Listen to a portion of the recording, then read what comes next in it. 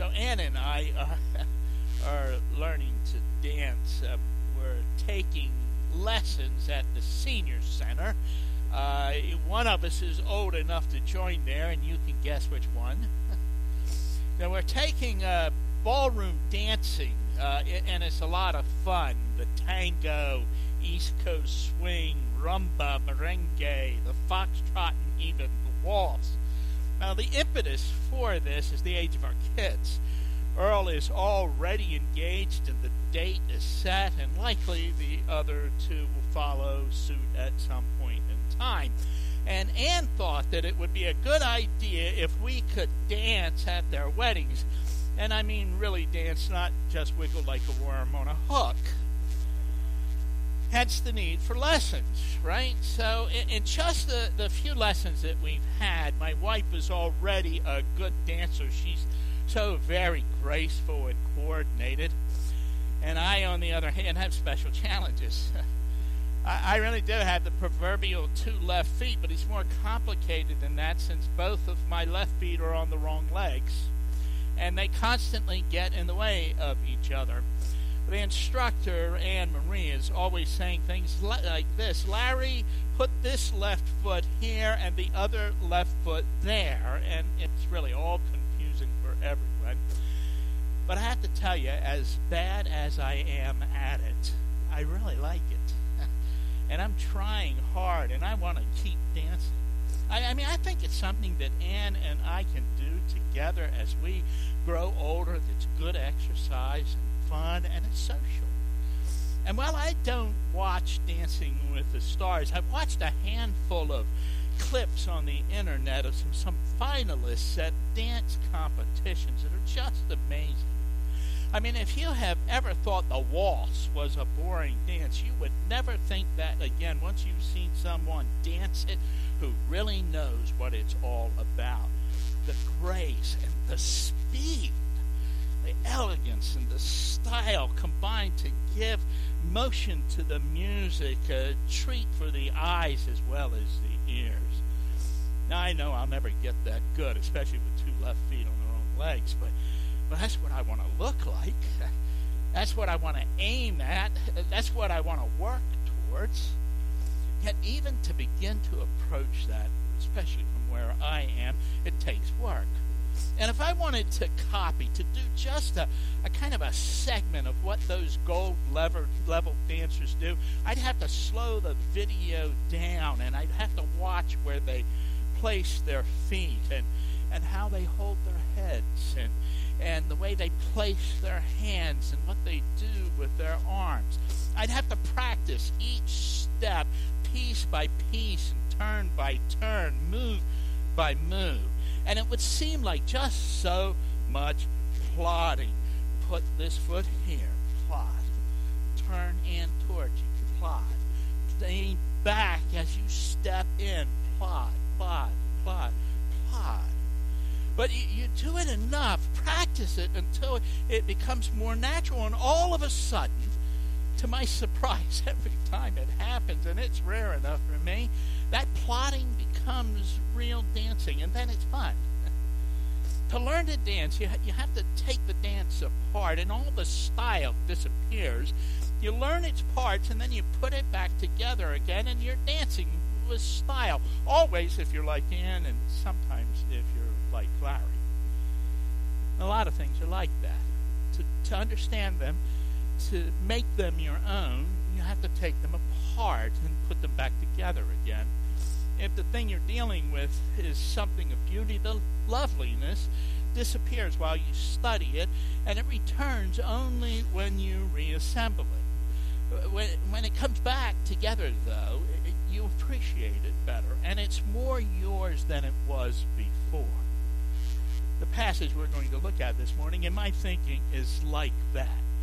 There really is a certain beauty, a symmetry, a balance between the parts that disappears when you try to talk about it. And what we'll say here today will seem like just so much plodding along compared to merely reading the passage and letting the simple elegance wash over you.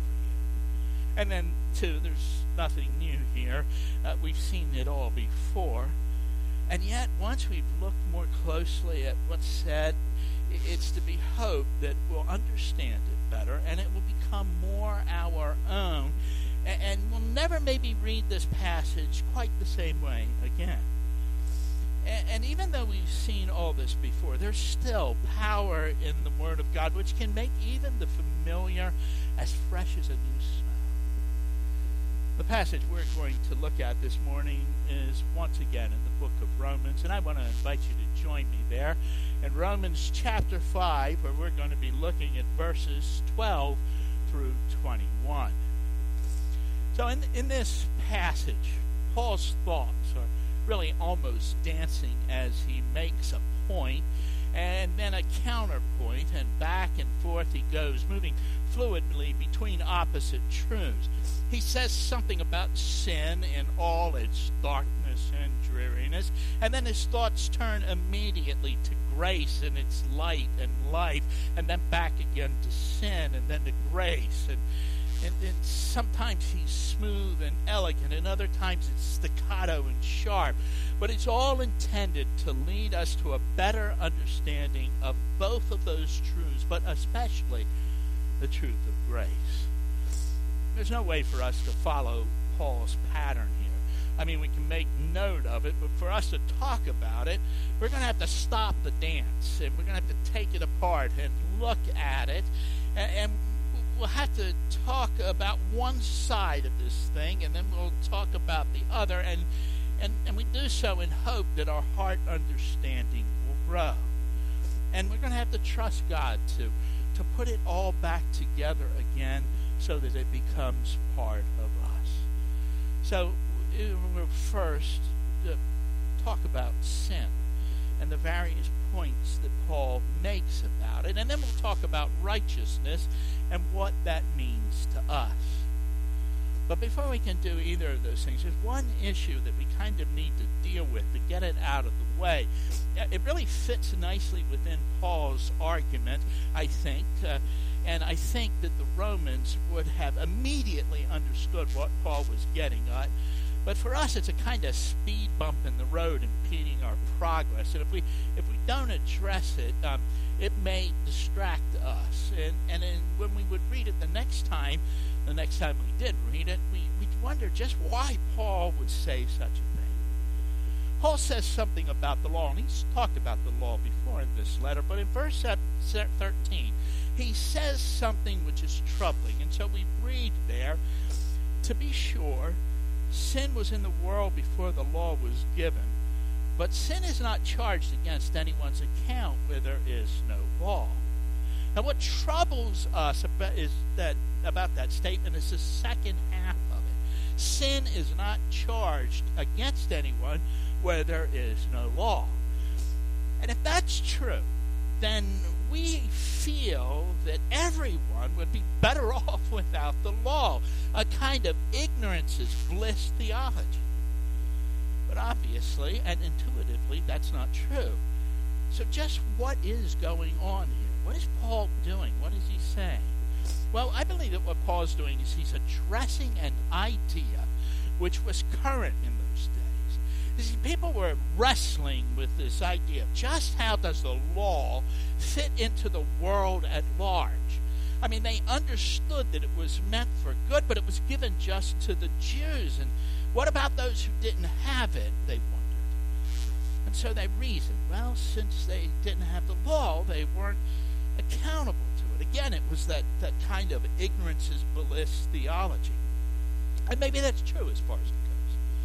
But it doesn't take into account the image of God within humankind. And that image made them. It makes all people, whether they have the law or not, aware of right and wrong. They were still guilty of sin, which is exactly what Paul says in the next verse, in verse 14.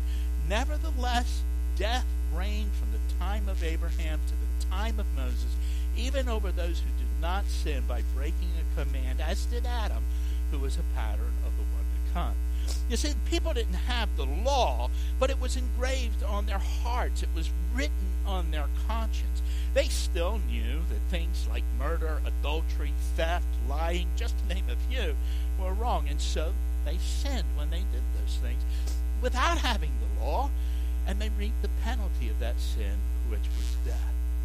Paul was really telling the Romans that their ignorance of bliss theology was wrong. Even people without the law, people that are in that condition, still know what sin is, and they bear the consequences of it. Now, Paul's going to come back to this idea of the law near the end of the chapter, but it fits in nicely there, and we're going to pick it back up when we get there, when Paul takes it back up. Now, we've already seen, though, in verse 14, one of the points that Paul makes about sin, and that is it brings death. That's where Paul really begins his argument in verse 12. Therefore, just as sin entered the world through one man, and death through sin, and in this way death came to all people because all sinned. And that's when Paul interrupts his argument to deal with that misunderstanding we just talked about. But what we see here in this verse, what we all know is that one man brought sin into the world. One sin brought death into the world, and death came upon all people because all sinned. This is a fact of our human existence that is absolutely undeniable. Now, there are several things we need to note about it.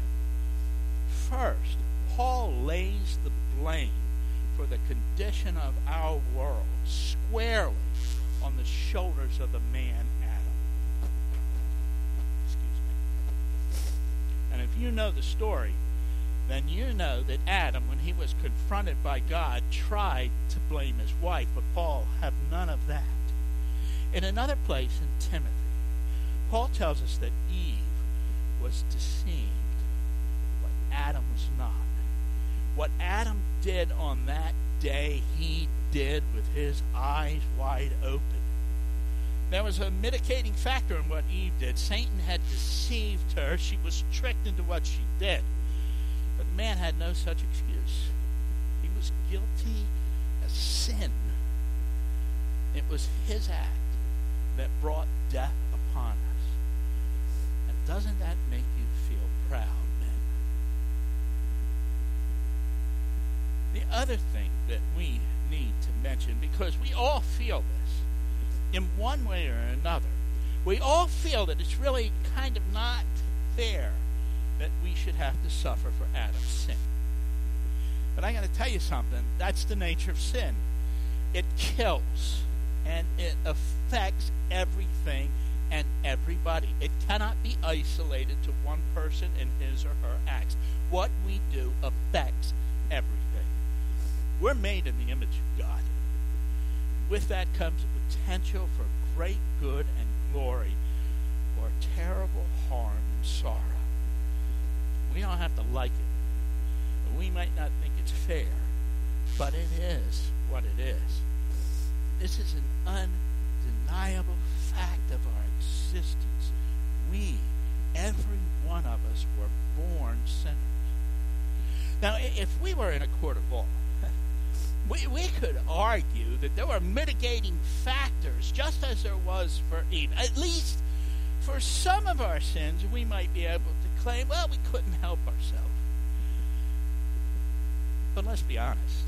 You and I, all of us, male and female, have done things just as deliberately as Adam did.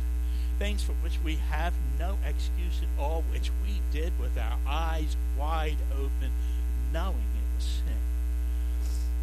And as such, you understand that we are as guilty of bringing sin and death into our world as Adam was. So let's not play the part of the victim here. Let's own what we've done. Let's admit the truth so we can appreciate better what God has done on our behalf. So one man brought sin into the world. One sin brought death into the world. Death came upon all people because all sinned. And all have become guilty as Adam in their sin. But the sad story doesn't stop there. Verse 14, which we've already read, tells us death reigned over humankind. This means more than simply that people die. It means that death rules over their very existence. Hebrews chapter 2 tells us that all people have been held in slavery by their fear of death. I don't know what examples to give for that, because I think they're so numerous that I wouldn't know where to start. Our whole culture is afraid of death. They try to take it and put it away from their thoughts as far as they can, at least as far as their own death and the death of their loved ones. We shut people up in hospitals and nursing homes, and we get them away so we don't have to think about it. That's just one of a number of examples that you can look at that show the fear that people live under because of death.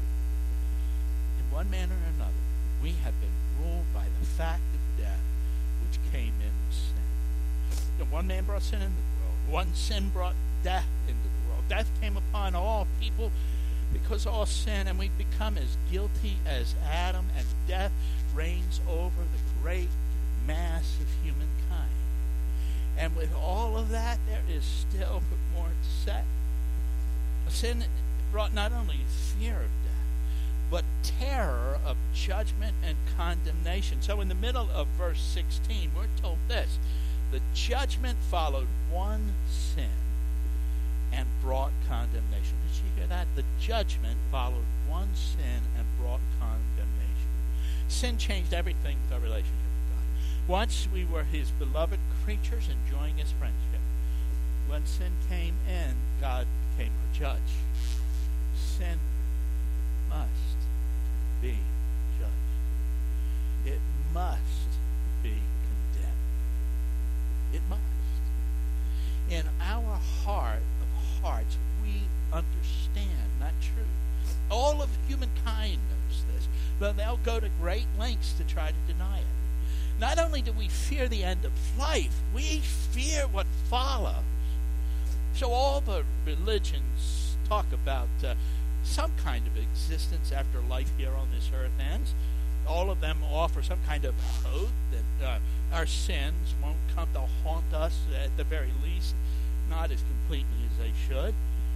Maybe, as in the Greek religion, people end up thinking it's a land of dreariness, but the full weight of sin doesn't come upon you. Or in the Eastern religions, after a series of reincarnations, we cease to exist. And so our sins ultimately have no real effect on us. But then there are the atheists. And all they want to do is deny everything about it in a desperate hope that there is no day of judgment coming. But deep down in our hearts, in all humans' hearts, we know better. We know sin must be judged, and we know it must be condemned. And that really brings its own kind of terror. One man brought sin into the world. One sin brought death into the world. Death came upon all people because all have sinned. All have become as guilty as Adam. Death reigns over humankind. We're all sinners. We're all judged. We're all condemned. Now that's a pretty good summary, I think, of everything which Paul has said here on this subject of sin. But you see, when Paul wrote this, with every point he made, he offered a counterpoint. And we could sum up all of everything that Paul says in this entire statement or passage in this one statement. Humankind sinned, but God acted. Paul says something about sin, and then he tells us what God did for us. He mentions another sorrow caused by sin, and he tells us more about what God did. And right here, though, I think we ought to change our imagery if what Paul wrote was kind of like a dance with a point and a counterpoint, the way we're talking about what he wrote is more almost like a fight where sin has thrown all of its punches and God counters them in a flurry of knockout blows that we're going to see now. Sin entered our world and death because of sin, but what God did was he gave us a gift that destroyed the power of sin and death. We didn't deserve it. God, in his goodness, because he is love, gave us what we need. Verse 15 introduces the gift. It introduces it into the conversation about sin. But the gift is not like the trespass, Paul writes. For if the many died by the trespass of one man, how much more did God's grace and the gift that came by the grace of one man, Jesus Christ, overflow to many? God gave us a gift. The gift was his Son. And God's grace to us overflowed. I mean, Paul emphasizes it by saying how much more did that grace overflow into our lives. If sin caused all the horror that it did, God's grace is greater still. It overflowed to us. The picture is of a cup being filled and past the brim so that it's running over. Like the psalmist said, my cup runneth over. The Greek word means more than enough, an abundance, a bounty, riches beyond measure, or as Paul put it, his grace overflows to us. The trespass was awful, but the gift and the grace which brought it is more than just a cure. It's more than just simply erasing the blackboard of sin. It's grace that overflows into our lives, bringing with it all kinds of good grace. Our sin, which was a mountain of despair in our lives, is simply dwarfed by the grace of God, and it disappears in its shadow. God's grace and the gift it brought overflows into our lives, and it's greater than all of our sin. Our sin in all of its horror cannot even compare to what God did for us in his grace. And that's what verse 16 says. Nor can the gift of God be compared with the result of one man's sin. The judgment followed one sin and brought condemnation, but the gift followed many trespasses and brought justification. There was a terror of judgment and condemnation which came with just one sin. How much more following many sins? But the gift coming after all of those trespasses and all of those sins brings justification. God's grace overflows in our lives, and the gift has been given, and we have been justified. We've been made right in the sight of God, not by our own efforts, but through his grace and by his gift. We are justified. And again, I'm going to say it. I've used it before, and I'll continue to use it. It's that simple, childlike, wonderfully clear definition of justification. Justified, never sinned. Just as if I'd never sinned. In the court of God's law, we are declared not guilty. Actually, it's better than that. We're declared innocent. Something our court system can't do. The best you can hope for in a criminal case in this life is the verdict of not guilty. But God sees us through the gift. He sees us just as if we had never sinned. God's grace and the gift that brought it overflows into our life. It dwarfs our sin. God justifies us through that gift, and we become as though we had never sinned. But there's still more to God's grace. Sin beat down on us.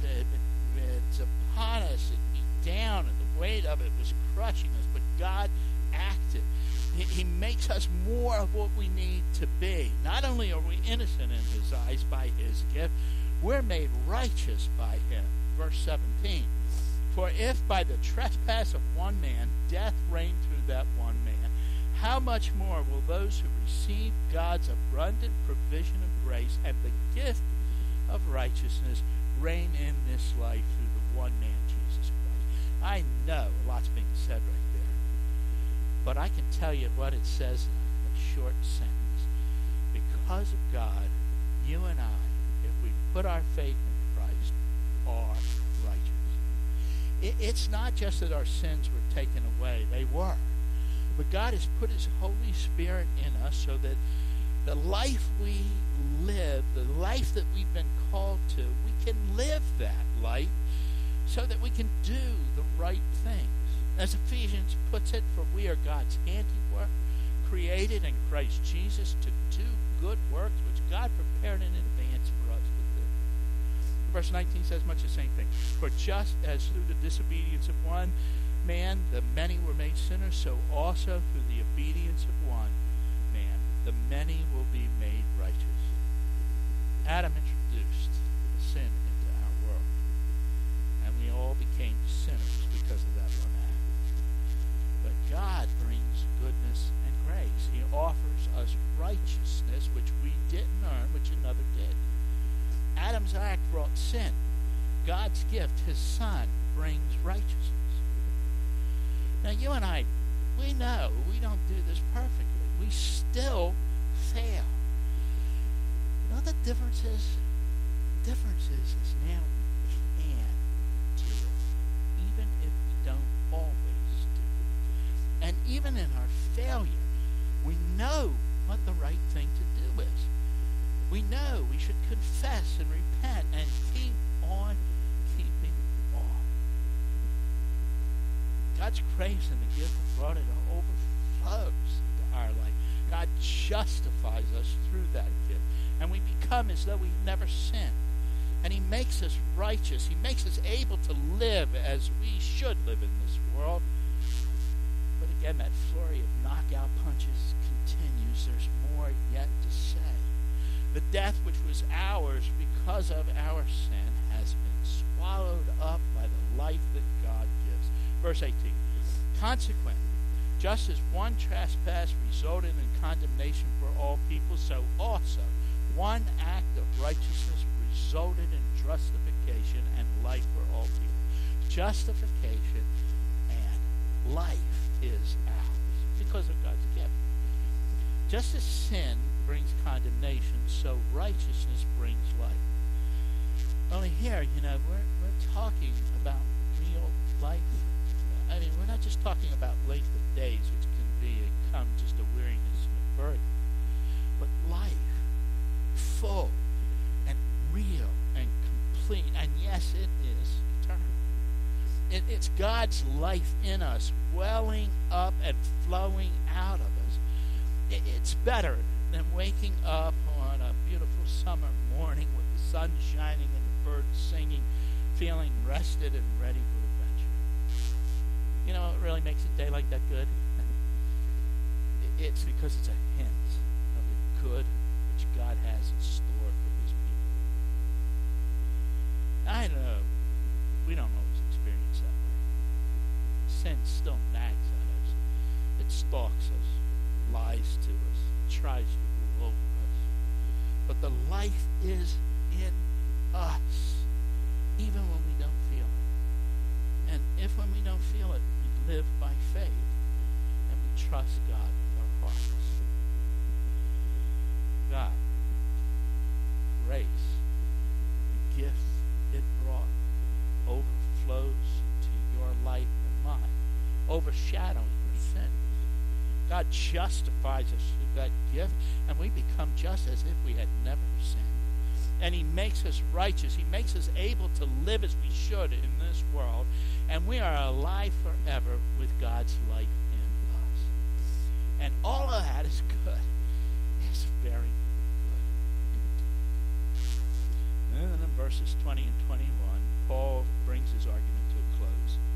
He says something about the law, which he's already said before, but then he tells us something else about God's grace. Paul tells us the law causes sin even more than we would do without it. So we read in the beginning of verse 20, the law was brought in so that trespass might increase. And if that seems strange, because it sounds as though the purpose of the law was an increased trespass, then I just want you to remember that our fallen nature, it's our sinfulness which reacts to that good thing in such a way. But what we really need to know here is what Paul writes next. But where sin increased, grace increased all the more. And the reason for it in verse 21, so that just as sin reigned in death, so also grace might reign through righteousness to bring eternal life through Jesus Christ. Sin may abound, and it does, but grace abounds all the more, and that is powerful and wonderful and amazing, and it really changes everything. So what have we said here today? Well, one man brought sin into the world. One sin brought death into the world. Death came upon all people because all sinned. All have become as guilty as Adam. Death reigns over the great mass of humankind. We're all sinners. We're all judged. We're all condemned. But God acted. His grace and the gift it brought overflows into our life, and it dwarfs our sin. We were all dead, but the gift of salvation was offered to all. Those who accept that gift, God justifies, and we become as though we had never sinned. And He makes us righteous. He makes us able to live as we ought to in this world. And we are alive forever with Him, with God's life in us. This is the Christian story. Sinners are justified, made right, given eternal life, and where sin grows, grace overgrows it. And that's good news. That's really good news. Grace can give more than sin can ever take away. All of that to God's glory. Now, look, we've said a lot here today. I know we've covered a lot of materials, but there's one more thing I want to say before we leave here this morning. You see, when we want to tell someone what it is that we as Christians believe, or why we're Christians, there are usually three things we need to communicate to them. The first two of those things are the bad news and the good news. And I have told you both of those this morning. We know what the bad news is. It's sin with all of its devastation and the death and the fear and the terror and the judgment and the condemnation which rules our life without Christ. And we also know what the good news is. It's God's gift of His Son, given by grace, which justifies us and makes us righteous and gives us eternal life, which overcomes all of our sins and failures. It's the knowledge that though sin abounds, grace is greater still and abounds all the more, looming over sin and swallowing it up in life. The third thing that has to happen, if we really want to communicate God's truth to people, is to ask this question. What are you going to do about it? You know the bad news. You know the good news. So what are you going to do with what you know? You know, if you come to Christ, you will have all that we've talked about here today, which we could sum up by saying you will have forgiveness for your sins and eternal life. If you don't come to Him, you're left with the other. It's what you deserve, and it will destroy you. And I say to you, if you're here today and you don't know Christ, don't wait. You know the truth. Don't wait. You don't know when your life will be required of you. Come to Christ while you can. Don't wait. Come. close our service in song a little bit later after we observe communion. There are going to be a couple of people standing over on that side of the room. And if you need to talk to someone about your relationship with Christ, that you don't have one, that you never yet put your faith in him, or maybe you know that you trusted him at some point, but you have wandered away from him, and you want to find your way back to serve him and walk with him, then they'll be able to help you in that process. But if you need to, come.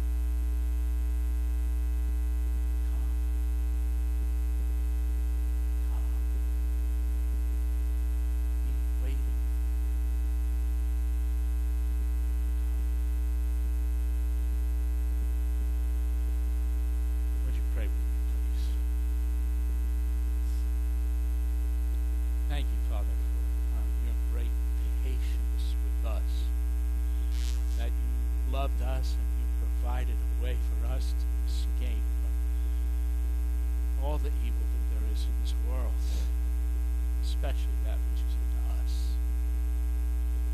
Thank you that you are patient with us, and Lord, you continue to call even when we've ignored you. For any person who has been ignored, don't let them leave today, Lord. Convict them beyond their ability to endure so that they come